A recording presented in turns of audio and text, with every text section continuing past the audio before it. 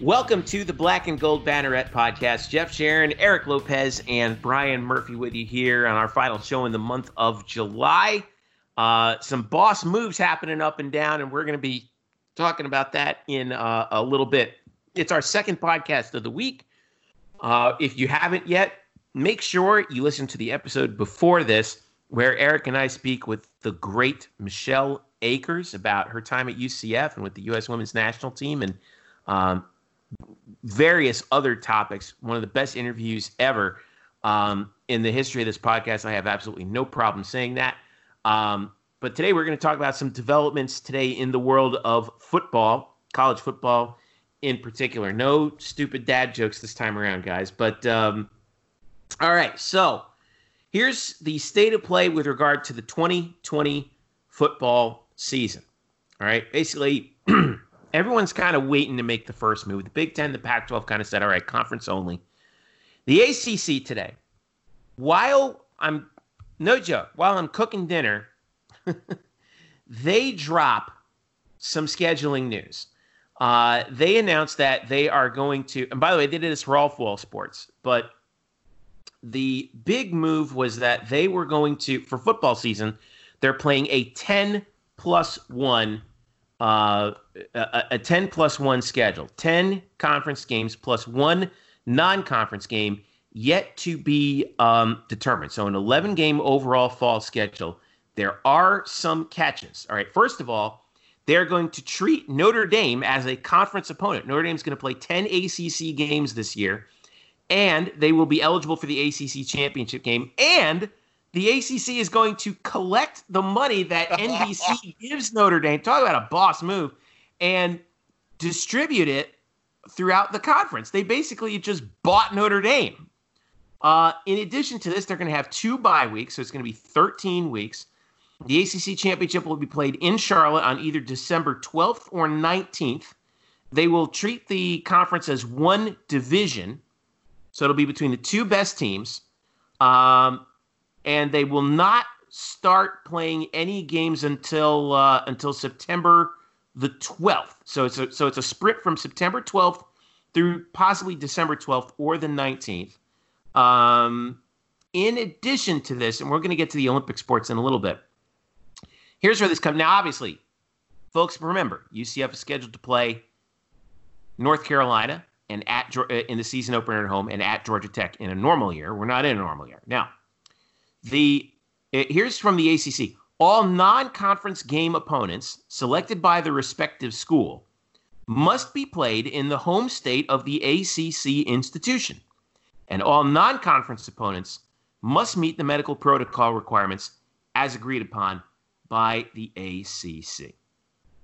Well, what does that do for UCF? Basically, it certainly eliminates at least one game, but even bigger than that, and most likely eliminates another in terms of the Georgia Tech game, but not entirely, because the ACC did this, and then reports just started coming out that the SEC really it was trickling out earlier today, Wednesday, July 29th, that the SEC was going to do a 10-game in-conference only schedule. So what the ACC did right here, in addition to the whole Notre Dame thing, Eric and Brian, is throw the ball right back at the SEC, who hasn't officially announced anything yet, by the way, and said, hey, if we end up having to cancel Clemson, South Carolina, Florida State, what else? Georgia Tech. It's going to be your fault. South Carolina, Clemson. South Carolina, Clemson, Georgia Tech, Florida State. It ain't going to be on us. It's going to be on you. What a boss move. It was so rich. It kind of caught me off guard because I had seen the report about the SEC possibly going conference only. This was after the ACC made their move. And so I didn't know what was really going on when I saw the Florida State AD make a statement in which in his statement he says, he is pleased with the plan the ACC has adopted, and basically says it allows us to accommodate our long-standing game against Florida, which is very positive. So basically, that's Florida State yelling across the bow at the SEC and to Florida saying, Hey, we're already expecting to play you guys. We're already expecting it. Now the ball's in your court. You want to go conference only? It's up to you. Yeah, Louisville, Kentucky is another one that could be in jeopardy. Pat Forty of SI has a great column up where he mentions that the SEC is not happy at all about that. Now, the SEC could, eventually decide, but, for the first time in God knows how long, right? They're the ones who are not in the driver's seat in this, right? Mm-hmm. And man, that would be something. Most of the leagues, according to 40, most of the league's 14 ADs were in favor of 10 league games and nothing else. The final, it could be the final genius maneuver. Again, this is 40 speaking. Was leaving that 11th game open-ended. It could be canceled easily with blood on the hands of the SEC, of course, or schools have the option of an 11th game with another opponent on ground rules of the ACC's choosing. Among previously scheduled games, it could still work out if the SEC chooses not to play ball. Clemson, Citadel, Louisville, Western Kentucky, a bunch of FCS games, and then, of course, Liberty or whatever. But here's our next question. Obviously, UCF North Carolina not going to happen because of the date of the game, and the location of the game, and the location of the game. Right. The Georgia Tech game is, I would say, hanging on by a very, very thin thread. But at least it's not a no just yet. But what's the likelihood you would pin on that, Murph? This is like the Jim Carrey Dumb and Dumber. So you're telling me there's a chance? Telling me there's a chance. That's exactly what this is. I mean, if the SEC goes, and by the way, I've written about this for the site. So if you want to read about it, it's up there right now about how what the ACC has done today, how that impacts UCF's schedule. But if the SEC decides maybe as soon as Thursday to go conference only, and then that would wipe out a Georgia Tech game, well, then there are only two options for Georgia Tech if they want to get in that one non-conference game.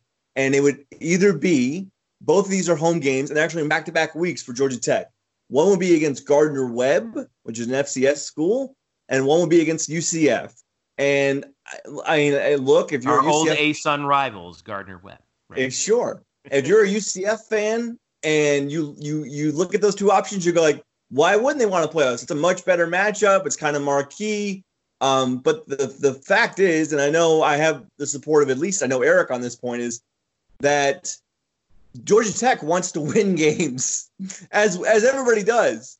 And so if they had to pick one, I think they would take the one against the FCS team that hasn't had a winning record since 2013 over the team that has had two undefeated regular seasons in the past 2 years and might beat them in their own backyard. I think they would. So yeah, I think they would not do with that, not try to fiddle with that risk and go with the safe bet in Gardner-Webb, and thus putting the UCF Georgia Tech game once again, putting it underground. Boy, we had a North Carolina game canceled because of a hurricane. We had a Georgia Tech game canceled because of a hurricane. Now we're going to have them both canceled again because of a pandemic. Could this storm technically count too? Since it's coincidental, we got a storm that might be coming our way. Can we give them the storm is not hitting us when the game is scheduled, Eric. I know that you like to get on weather guys' cases for getting forecasts wrong, but this is not an acceptable answer in this case. I'm just saying. I mean, I know Murph and I are on this different page on this because Murph doesn't believe in superstitious or karma stuff, whereas I'm like Ileana Lamone. What are the odds that we lose a Carolina game now back-to-back to a hurricane and a pandemic? Like, I'm frightened. I don't even want them to schedule down the road because I don't know what could come up. Plague of locusts. Right. I mean, aliens will show up to cause the next postponement of the future game. I mean, I don't know. I will add one more option that Murph to add to Murph's point, and I agree with Murph. By the way, Gardner-Webb is about 200 miles away from Atlanta, from where they're at in Boiling Springs, North Carolina. It's a 3-hour bus ride. So technically, you could argue that Gardner-Webb geography makes more sense to play than UCF busing 8 hours or whatever they would do. But yes, if you're Jeff Collins, you take the other option, and this is all assuming they even play the non-conference game, because I think this is a leverage move. Either they're going to play Georgia or they're not going to play anybody. That's my thought on that. But if they did play somebody, they could always buy somebody else out. If Gardner-Webb turns them down, they might try to get a Georgia State if they had to. You never know. But I do agree. I think Gardner-Webb would be the front runner, because if you're Gardner-Webb and Todd Stansberry, who our old buddy, calls and says, hey, here's a check. Come down here and play us September 12th. You know what Gardner-Webb's going to say? He's like, you betcha. We're in. Where do we sign? Right. Because, and again, a 3-hour bus ride. They can literally bus to the stadium to Bobby Dodd, play the game, and bus back. They don't even have to stay at all. If you're wondering where Boiling Springs, North Carolina is, it's kind of midway between Asheville and Charlotte, and just north of Spartanburg, South Carolina. So if you're familiar with like Greenville, Spartanburg, which is not far from where I lived for a couple of years, it's kind of in that sort of triangle between Greenville, Charlotte, and Asheville. So yeah, it's not a plane trip. It's a bus ride down 85. Yeah. So it just makes a ton of sense. So I think if the Georgia game doesn't happen, and there's been a lot of talk about the Georgia game maybe even being the opener, which I think is what's going to happen. I think a lot of these, if they play the non-conference games, they might be on the opener before conference play. But if anybody's been listening to this show now for weeks and months, you should not be surprised by this development. I mean, we've kind of said for a while that the odds of these games, Georgia Tech and especially the North Carolina game, being played was very minute. And I don't, it is what it is. And I know there's going to be frustration, and some people at UCF frustrated, fans upset, but that's the name of the game. They don't want to play UCF. They don't. Why would they? And if you're Jeff Collins, you're in his second year. Why would you? What do you get from that? Right. And look, and here's the positive I'll spin about the North Carolina loss, which everybody's going to be the most bummed out about, because it's a home game. The way I would spin it if I was a UCF fan, and I am, here's the positive. Odds are the majority of you that are listening to this would not have been able to go to the game anyway. Because if they were to play this game, I don't think there would be anybody in the stands, or if there were, it was very limited, very limited. So you're not going to make that big money that you were going to make if it was a normal circumstances with a packed house.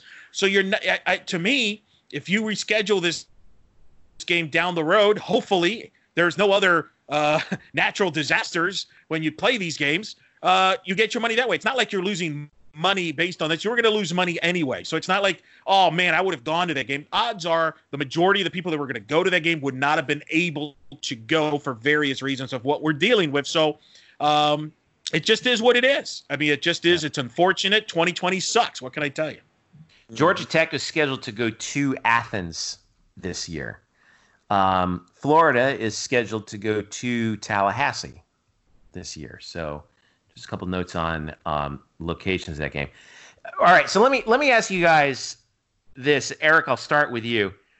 Now, if you're Mike Oresco, commissioner of the American, what are you coming to your ADs with in terms of how you're going to run football season? Well, I think the question he should ask them is, all right, guys, do you want to just go conference only, or do you still want to pursue a non-conference game? And are you willing to wait to see, right? Because the strategy is here, do you believe that all the ACC and the SEC, let's say they do agree to do a one non-conference game, or the Big 12 decides to do a non-conference game, are they all going to be able to find games? That's the interesting question. And what are the odds that maybe you pluck into one? I think of, and I don't know, maybe you could look this up, Jeffrey or Murph. SMU plays TCU every year. Mm-hmm. Where is that game this year? Because let's say, for example, if that game was at TCU might be more likely to keep that game to fill up the schedule than they would if they had to go to SMU. I could be that game's at SMU this year. Well, that run could be scrapped. So I'll use the next example. Texas is scheduled to host South Florida. If you're South Florida, if you're Michael Kelly, you want that game to get played because you're going to get a big paycheck from Texas. Mm-hmm. So that might be worth it to one of your conference members. Now the question, but again, it all depends on what the other leagues decide to do. But unfortunately, you're not in control of this. You could either decide to see what's out there, and then the biggest question is, if you have to play teams like CU from Conference USA, is it worth it? And I think those are the conversations that the American has to make. If they don't believe that non-conference option is worth it, then you play a conference schedule only. And really, you can. And now that the question becomes, do you play 8 games? Do you play 10 games? Because I think those are the magic numbers that the majority of these conferences, the power conferences, are going to end up playing. Heather Dinich of ESPN tweets the Big 12 presidents. Oh, shoot, the tweet just went away. We're being presented with 4 or 5 different scheduling models. Brett McMurphy reports that his sources are telling him that the Big 12's top 3 scheduling options are a full 12-gamer, 9 Big 12 games plus 1 non-conference game, or 9 Big 12 games only. Most unlikely option now, sources said, is the 12-game slate because other Power 5 leagues have reduced/eliminated their non-conference games. Murph, I'm putting you in Mike Oresco's shoes. What do you do? No, absolutely. And, we've heard all along that the Group of 5 conferences were going to sit back and really wait for the Power 5 to lay the groundwork here, and they would follow in their path, right? I think Mike said something to that effect in one of his 1,000 media interviews that he's done here in the last couple of weeks, is that, we got to really wait and see what the other conferences do. And so what have we got right now? What do we got? We have a Big 10 that's conference only, Pac-12 conference only, SEC reportedly conference only, ACC is conference plus 1, and Big 12 is either that or conference only. We're leaning toward conference only for, in general, we're leaning toward conference only across the board in the Power 5. I think at that point, you sort of have to look at, just in terms of following the lead, I think that's the most likely scenario for the ACC. Now, the AAC, I agree with Eric's point that you want that game against Texas. For sake of what UCF has, they have only one non-conference game left on their schedule. If you take away North Carolina and Georgia Tech, don't forget they lost the FAMU game a while back when their conference shut down sports for the fall. That's only against FIU. But if you take away that game, then you would start your season on the 24th and just roll through, I believe, an 8-game conference schedule. And just looking at what every other conference is kind of doing and what they're sort of siding with, I think that's the most likely bet is we just go conference only, because it seems like at least 3 of the 5 are going in that direction, if not more. We'll see what the Big 12 does. Well, and here's the question that, again, Mike Oresco has to ask and all these ADs have to figure out is, if the Power 5, if the ACC, SEC, even if they decide to play non-conference, shut you out, which is a possibility. Let's just call it for what it is. It wouldn't shock anybody if the American and the rest of the leagues are shut out from these big leagues, if that's what it happens. Is a UCF home game against FIU worth anything? Can you get some revenue, i.e. television, i.e. do you have some limited, fan participation, maybe sponsorship? What is it worth? Is it worth playing that FIU game or adding an FAU hypothetically or somebody like that? Or if you think you can build up a marquee game, is there a reason to make some money out of it, right? That's the question. And I don't have the answer to that, so I'm not going to say, no, they shouldn't do it, or yes, they should play the FIU game, because I don't know the answer to that question. Only Danny White, the American Conference, and probably that 4-letter network know the answer to that is there money to be made by a UCF or a USF or a Houston playing a non-conference game, even if it's not necessarily a big-time program?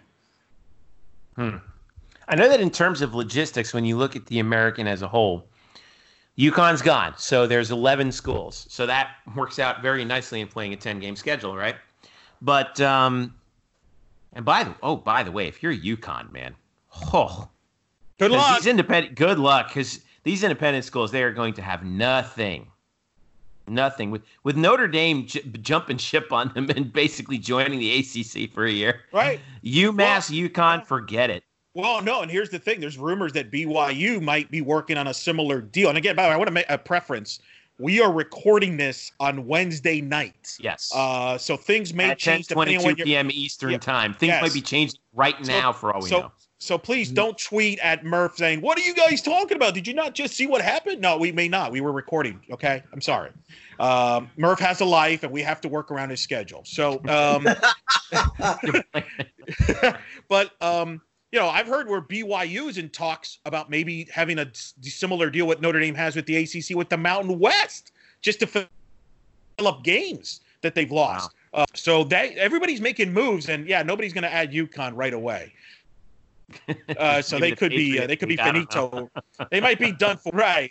Hey, maybe they could start the Big East up again. Who knows? Package deal with UMass, right? Right. So it's just such an interesting situation with all these programs and trying to find survival in a lot of ways. So I think that's what it comes down to. Real quick, you mentioned the conference schedule. You're right. I think what would happen if the American decides to go conference only, there are two options they can do. They can keep it, 8 conference games that we currently play? Is that right? Yep. So they could keep it the way it is, just adjust the dates. Or if you go to 10, you're basically adding the 2 teams that you weren't scheduled to play. So for UCF, for example, that would mean that SMU and Navy would get added to the schedule, which all of a sudden makes that UCF schedule a lot harder. Right, but at the same time, it also evens out everybody's schedule too. Oh, I agree. Because everyone plays everybody. So it does make it that much harder for UCF, but by the same token, it makes someone else's schedule easier. So sure. And one of them would have to be a home game. One would be a road game, which they would have to figure out. Yeah. But in that case, by the way, it makes Navy's schedule harder and SMU's schedule harder. So, all right, listen, we'll take a quick break, and then we're going to speculate recklessly, which is Murph's favorite game. All right? Stick around. I'll be right back. Welcome back. Jeff Sharon, Eric Lopez, Brian Murphy with you here on the Black and Gold Banneret podcast. Follow us at UCF_Banneret on Twitter, Facebook.com/Black and Gold Banneret, and, of course, blackandgoldbanneret.com. We are SB Nation's home for your UCF Knights. We got a lot more things to talk about also on the site this week, including our debut of a new daily link. We call them link dumps, but I don't like calling them that. We're calling it the newsletter with a K, by Jeremy Brenner. Every day he's going to find a few links from around the world of sports, UCF adjacent and otherwise. That should be of interest to you. And make sure you log on to that and take a look at it every day. We'll have a little something for you every day on that. Of course, we have our latest interview podcast with Michelle Akers, which was phenomenal, that we did earlier this week. We have our UCF 250 that's continuing with our head coaches.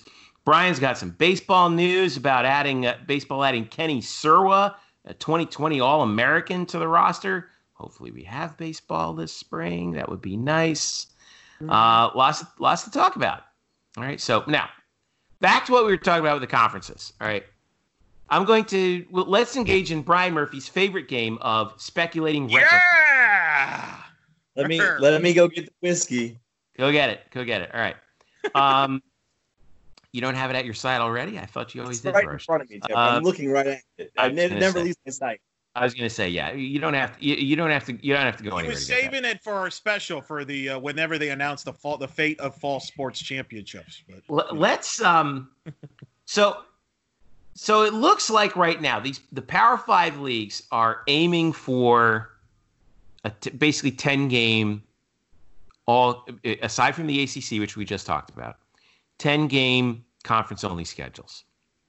Gentlemen, is this a test run for a potential 4th division split off from the NCAA with the Power 5 conferences, where you have where they just play in their own regions, and then at the end they'll have a I don't know, 8 or 10 team mega playoff, and they will just leave the non-A5 conferences in the dust. Is this turning out to be a trial run for that? I mean, I feel like you should go first, since I know you have very ardent opinions on what you just said. You want me to answer my own question first? Is that Eric?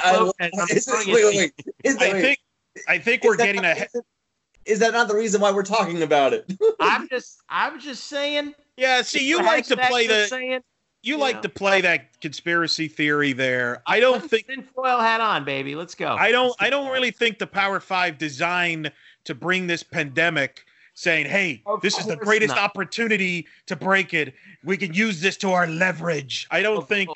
Of course not, Eric. But you know how these guys think. You ever think, we can try. No, you know what? What about this? I actually don't. I think this is more about just survival.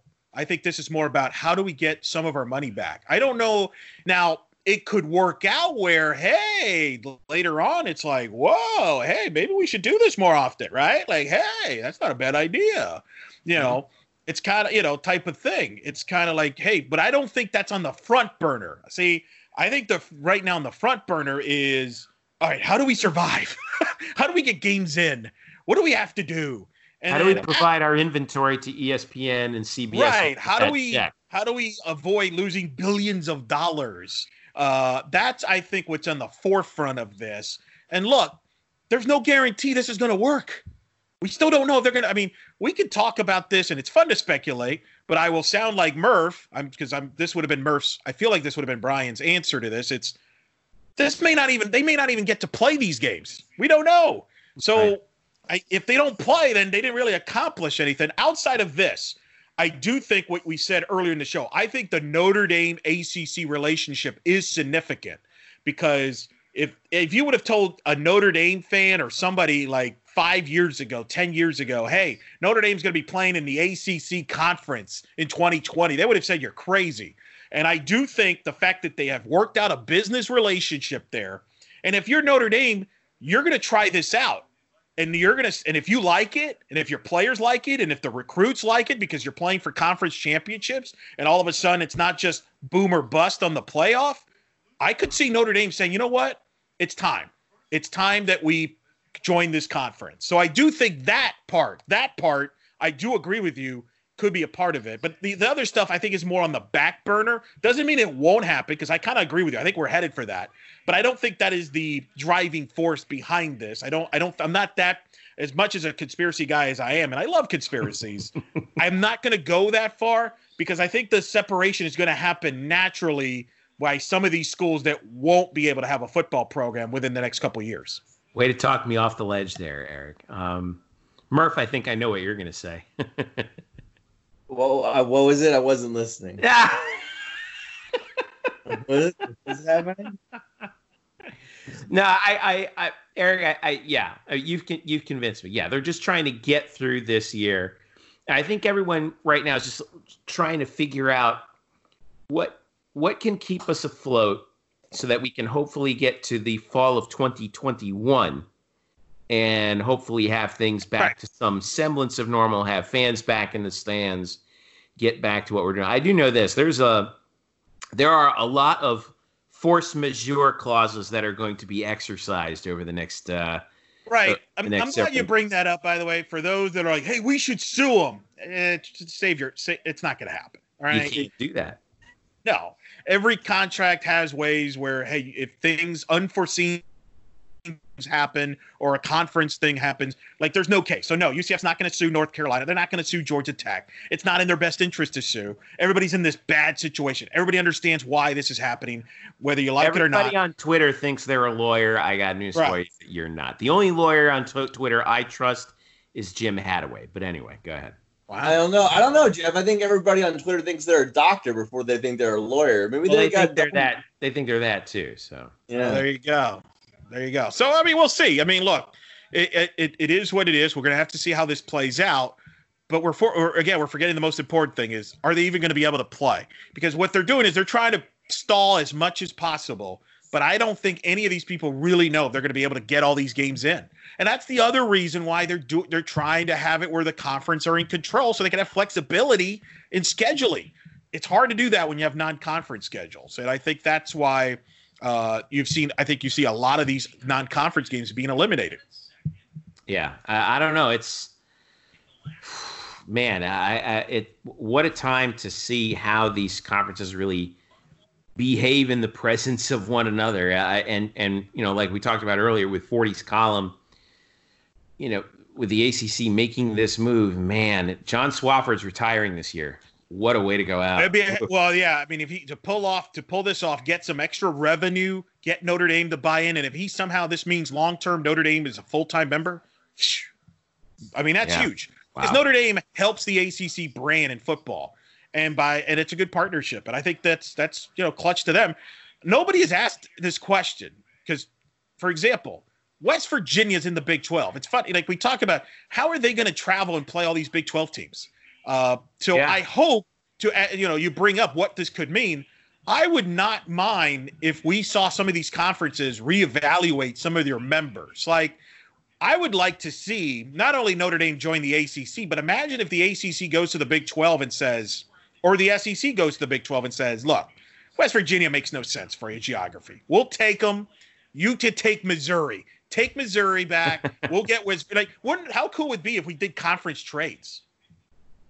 Oh my God! Throw in an extra draft pick. Yeah. I would say West Virginia more likely in an expanded ACC because of their relationship with Syracuse. How about this? Pitt, how about this one? We'll do like kind of what some of the TV rights holders have been doing with some of their sports packages. The Big 12 goes to West Virginia and says, "Hey, ACC's on the line. Feel free to talk to them. We'll look the other way.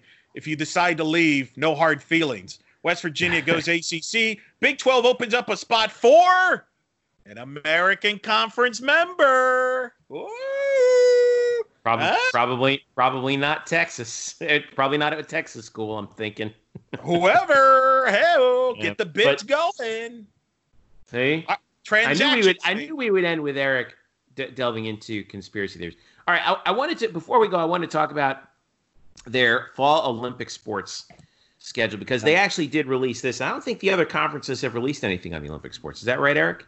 Yes, that's at least not as specific as what the ACC did. Okay, so let's go over this. This is the fall Olympic sports only. Fall Olympic sports competition may begin Thursday, September 10th. This is from the ACC. Okay. Team sports will play a conference schedule that meets the NCAA minimum number of games. Field hockey 6, women's soccer 6, men's soccer 6, and volleyball 10. Schools will continue to schedule regular season cross-country competitions, that's the cross-country sport, at their own discretion. Any additional games against conference opponents or non-conference opponents are at the respective school's discretion, and all opponents must meet the ACC's medical standards, and the ACC link to their medical standards page also here on this page, which we'll include in the description of the podcast. Any additional games against conference opponents that are beyond the conference mandated schedules would not count in the ACC standings. They're holding the championships in ACC home venues predetermined. In North Carolina, for example, Duke is hosting the field hockey championship. Women's soccer will be in Cary, North Carolina, as will men's soccer. And there will be 2 days of competition, semifinal and final. Television selections made at a later date. This does not affect the winter sports, although they did mention that competition in some of the winter Olympic sports that start early, like swimming and diving, fencing and everything, they're postponed until at least September 10th. Fall competition in golf, tennis, rowing, lacrosse, softball, and baseball has been canceled. Golf and tennis continue to be eligible, and teams in all sports may continue to practice at their institution's discretion. Interesting. So let's spin this as a potential launching point for the Americans' Olympic sports. 6 women's soccer games, 6 men's soccer games, 10 volleyball matches, all in conference. You could kind of sense a little bit of like, if you want to schedule outside of that, you can, but we, wink, wink, nudge, nudge. You don't have to if you don't want to. Do you foresee, Eric, something similar to this happening with the Olympic sports and the American? Well, the first question that has to be asked, this all could be moot if the NCAA decides by August 4th, hey, we're not going to host a championship, but have fun. True. Because at that point, you would see I could see the ACC, even if that does happen, still because soccer is such a big sport in the ACC and they have such big soccer programs, for example, I could see them, playing an abbreviated soccer season. But so this is where I would counter with that. If there are no NCAA championships, what's the point of playing 6 soccer games at that point or 10 volleyball matches? For an ACC championship? Whoop-de-doo. Great. So if I'm a coach, would you rather do that? Would you rather play a 6 to 10 game schedule with no NCAA championships to play for? Or do you do what Arizona State swimming did and diving did and say, you know what? We're going to redshirt this year because I'd rather have our kids play a full year with a championship in the fall of 21. I'll spin this to UCF. If you're Todd Dagenais, Jeff, and you're given the option, okay, you could play an abbreviated 10 matches in volleyball, all right? And you could play it, but there's no NCAA championships. Or I redshirt everybody, save some money, you come back in the fall of 21 and you play a full slate. And you keep your best players an extra year. Mm-hmm. I'm thinking about that. Well, Murph, while Jeff thinks, what's your thoughts on that? Go ahead, Murph. I'm thinking about it. I think from the player's standpoint, too, it's sort of a question of if I can be guaranteed that if I opt out, it's sort of the in vogue term, but if I opt out and redshirt for this year, can I keep that year of eligibility and come back when we might have a regular season instead of spending this year wasting a year of my eligibility on 10 games or 6 if you're in soccer? I mean, it might be a chance we're taking if you are given those guarantees. But yeah, it's certainly something that both the coaches and the players should think about, because what's the incentive besides the love of the game and wanting to play and competition and all that stuff? It's great, but what are we playing for? It's just sort of weird. It's very little competition. If you can get some sort of backing that you would have the year back, and you'd still remain in good standing with the team. It'd certainly be a conversation for both players and coaches.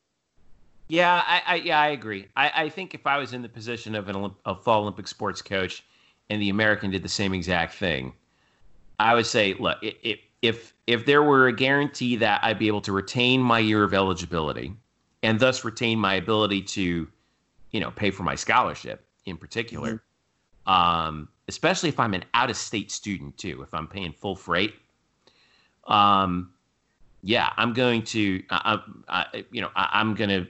and in that case, if I'm Todd Dagenais, I'd be like, look,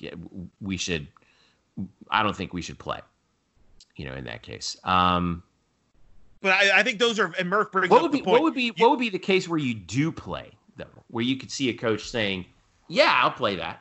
Love of the game, right? The thrill of competition. Well, or if Murph, as you mentioned, maybe they're not given that option. That you're not gonna accept our red shirt for whatever reason. Or what about this? What if you're one of those schools that can't afford to pay those scholarships an extra year? Mm-hmm. Sure, that could be decided. That's one of right there. Ivy League, right? That's the Ivy League written all over that. Or like your lower level G5s, your Sun Belts. Who knows? Maybe some schools in the American. The American could, I believe, they have the power to basically leave that up to the individual institutions. Could they not? Right. Oh, and that's what they're going to do. That's what they're going to do. Yeah. So if you're Temple, you might come to a different conclusion than, say, UCF would. Absolutely. You're right. That's 100% correct. I mean, unfortunately, I've said this. Even if these fall sports happen either in the fall or the spring, I don't think every fall sport's going to play for various reasons. And you just brought up a few of them. The bigger issue I have, and I'm going to go ahead, Jeff, if I can borrow your panic button, because if I'm a fall sport player coach, I'm pressing the panic button right now because I don't like where this is headed. Because Mark Emmert on Friday said, and I'm going to paraphrase the quote, but he basically said, and if you find the exact quote, feel free to read it. But he talked about basically the NCAA championships. The format has to change if we're going to do this. safe and matter. And he even mentioned the fact, threw it out there like, hey, if there's no championships, that doesn't mean you guys can't play a season. You could play for conference championships, kind of like what you just brought up. What that tells me, and I'm reading into this, it sounds like either we're going to have an NCAA fall championships this fall, or we're not going to have it, period. Like they're not going to move it to the spring. And Mark Emmert in that statement talked about the 22 championships that they host in the fall. And we're talking D1, D2, D3, and all these sports. I don't, because we've talked about, hey, what about moving the fall sports to the spring? Well, what if there's no championships in the spring? That's that's the part that I'm not optimistic that we're going to have an NCAA tournament in fall sports in the spring if they cancel it in the fall. I think this is just eerily similar to the spring. Because remember, we had this argument. Why not move it to the summer for the spring? Why can't they play it? Well, they made that quick decision. I feel like we're headed in that direction again. Yeah. The dominoes are going to fall. It's slow motion dominoes. It's literally slow motion dominoes right now where we're seeing them fall. And, I guess the other thing I would look at is, with the fall sports is, say they do cancel the NCAA tournament. I mean, the overwhelming percentage of, teams out there have no realistic chance of making the NCAA tournament in those given sports, let's say soccer and volleyball. So in that case, what are they really playing for? Well, they are playing for a conference championship. So, but that's not how players and coaches look at it. Just because you're in a small conference. Well, are you saying that? Are you seeing that from UCF's perspective? Like, what if you're in the Great Midwest Conference? The Division II you're talking about? No. I just pulled that one out of my head. Like, but I'm just saying, what if you're in the Big Sky, right? You're playing for the automatic big to win the conference and play in the NCAA tournament. That's what you're playing for. But you're not. But you have no realistic chance of winning a national title. So you tell them that. I mean, that's not what their mindset is. That's not how the athletes think about it. They're thinking like, man, I get to play in the NCAA tournament. I get to play Duke, or I get to play North Carolina, or I get to play that. They're not thinking about it. It doesn't matter. We had no shot. That's not how they're thinking about it. For a lot of them, coaches thinking about it that way, though. Yeah, they're thinking about it because they need it for their resume. Hey, it'd be great to make the NCAA tournament and add that to your resume so you could get paid as a coach and maybe move up to another job. I mean, we brought this example up.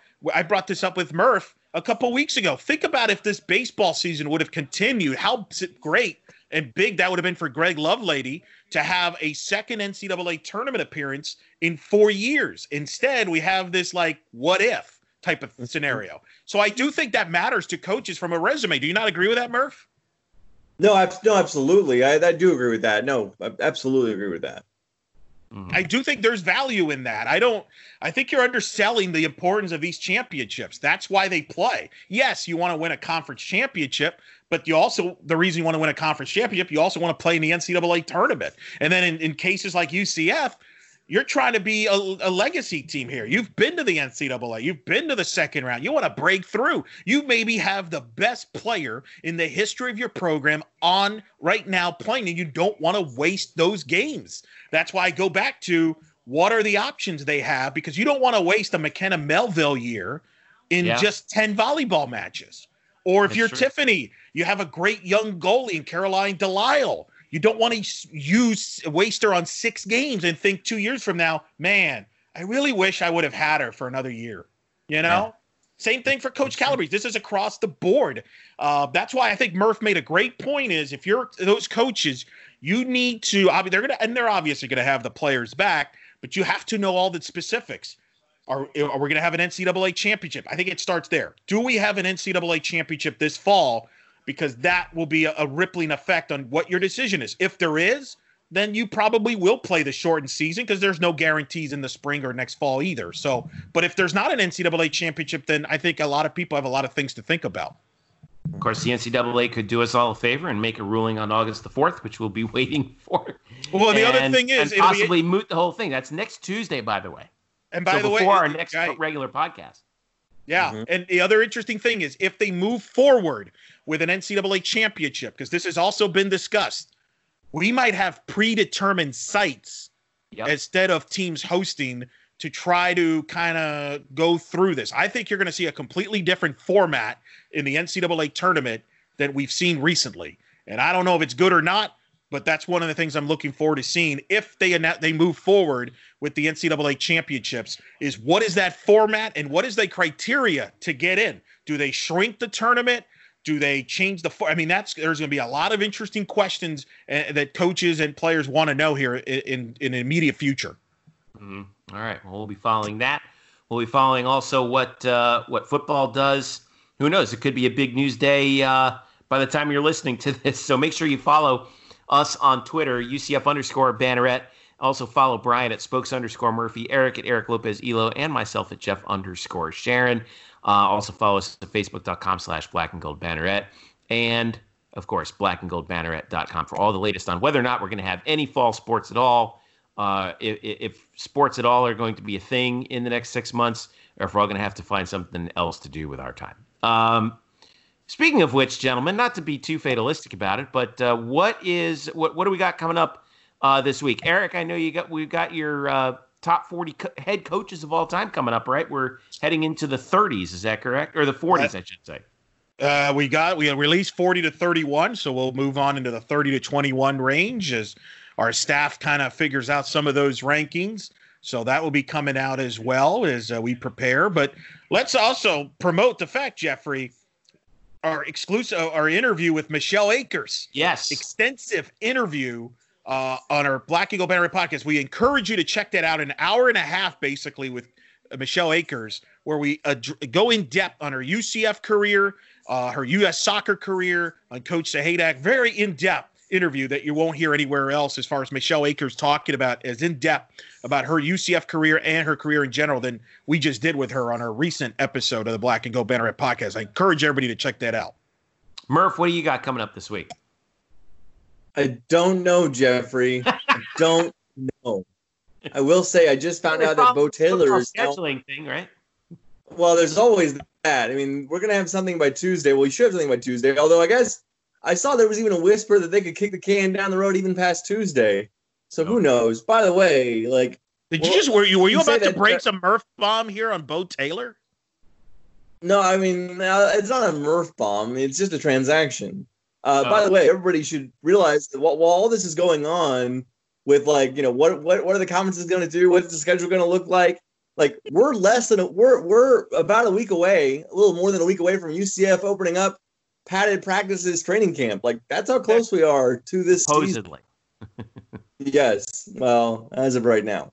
Yeah. But we'll see what happens tomorrow, and we'll see if we make it through the weekend alive, and then we'll come back on Wednesday and discuss. I will say I just saw that Bo Taylor is now back on the Indians. He's actually on the Indians active roster now because their starting catcher in Cleveland has a strained shoulder, so they need a new backup. So Bo Taylor, who's been on the Indians taxi squad, the 3-man taxi squad, he's been called up. So now you have all four UCF alums who are among the 60-man player pools of their respective teams. All four of them are currently in the big leagues. Drew Butera is backing up in Colorado. I think he played in one game. Yeah, he hit I think he's hitting 333. He might have had a hit in there that one game he played in. Dan Winkler has pitched 1/3 of an inning, give up a run. You can do the math on what his ERA is. It's not great, but he's only pitched 1/3 of an inning. Bo Taylor got to start tonight for the Indians. I think he went 0 for 3 with a strikeout. And Dylan Moore, I believe, only got into his first game yesterday, which would be Tuesday, and he's actually starting again tonight against the Angels. I just saw him get picked off at first base. But he is. But not he is great news on the UCF baseball front. I mean, guys are playing. But it's a rough start. I start small and I grow from there. Wait, that's out of context. The Dylan Moore last night, his first game of the year, he went 2 for 4 with a double, and then he led off with he had a single in his first at bat tonight against the Angels. The only hit of I believe the only hit for the Mariners so far. So hey, Dylan Moore 3 for 5 on the year. Dylan Moore, everybody. All right. So by the way, credit to you, Murph. UCF in the majors update brought to you by Brian Murphy. Thank you. Right. Well, credit to you, because you've been saying on multiple episodes here that being the catcher could pay off because of the situation that we're in, where catchers are valuable, that you use up a lot of catchers during the season. And I think Bo's benefiting from that now as a result. Absolutely. You have to have at least one. You have to have one catcher on your 3-man taxi squad. So, and for a team like the Indians that was only carrying three catchers anyway among their 60-man player pool, Bo was just one injury away from playing time. And sure enough, the injury came. And, with a shoulder strain, he could probably be on the active 30-man, or it's going to become a 28-man roster soon, but he could probably be on the active roster for a couple of weeks. All right. Now, there you go. So now 2 other UCF baseball notes real quick. You wrote about this, Murph, on the UCF baseball adding an All-American arm, and then over in our good friend Ben Lively, maybe his best start in his Korean KBO career, which you got to see on this past Saturday. Yeah, because I wrestled with myself over whether or not I should continue to wake up before dawn to watch Ben Lively in Korea. Now that actual Major League Baseball is back, but I like it too much, and I'm still doing it. And Ben Lively did reward my my early morning rise a couple days ago. He pitched fantastic in a game in which he struck out, I believe, 8 over 6 innings. Just showed really good command of all his pitches. He's actually looked really well, pretty good since coming back from his rib muscle rupture, which was scary. But no, he pitched well a couple days ago. And then, as you mentioned, Eric, UCF baseball added Kenny Surwa, who pitched the last few years at Southern Illinois University of Edwardsville in the OVC. Say that again? Is that the Salukis? No, this is Southern Illinois of Edwardsville. Oh, this is not Southern Illinois.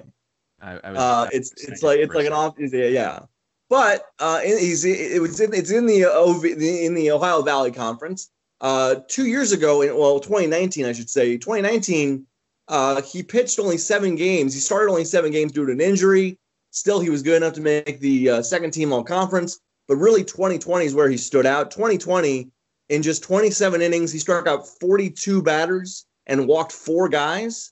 Had an ERA of 1.33. D1 Baseball ranked him among the top 20 junior pitchers in all of baseball. He's among the according to D1 Baseball again, he's among one of the top 150 pitchers in the nation. And even though he's a redshirt junior, he'll be a grad transfer, immediately eligible for UCF, and will likely try to slot in as one of the rotation options. We have Colton Gordon returning, but certainly with Trevor Holloway signing as a free agent in the draft and Joe Sheridan transferring to Notre Dame, there is space available in that rotation. So you've got Colton Gordon, Hunter Pattison, the now sophomore who started a handful of games this past season, but then also AJ Jones, another grad transfer that UCF brought in back in May. Surwa will join him as well, and then a couple of maybe long men out of the bullpen who transitioned to the rotation. Zach Hunsaker, and I've heard even Jack Sinclair.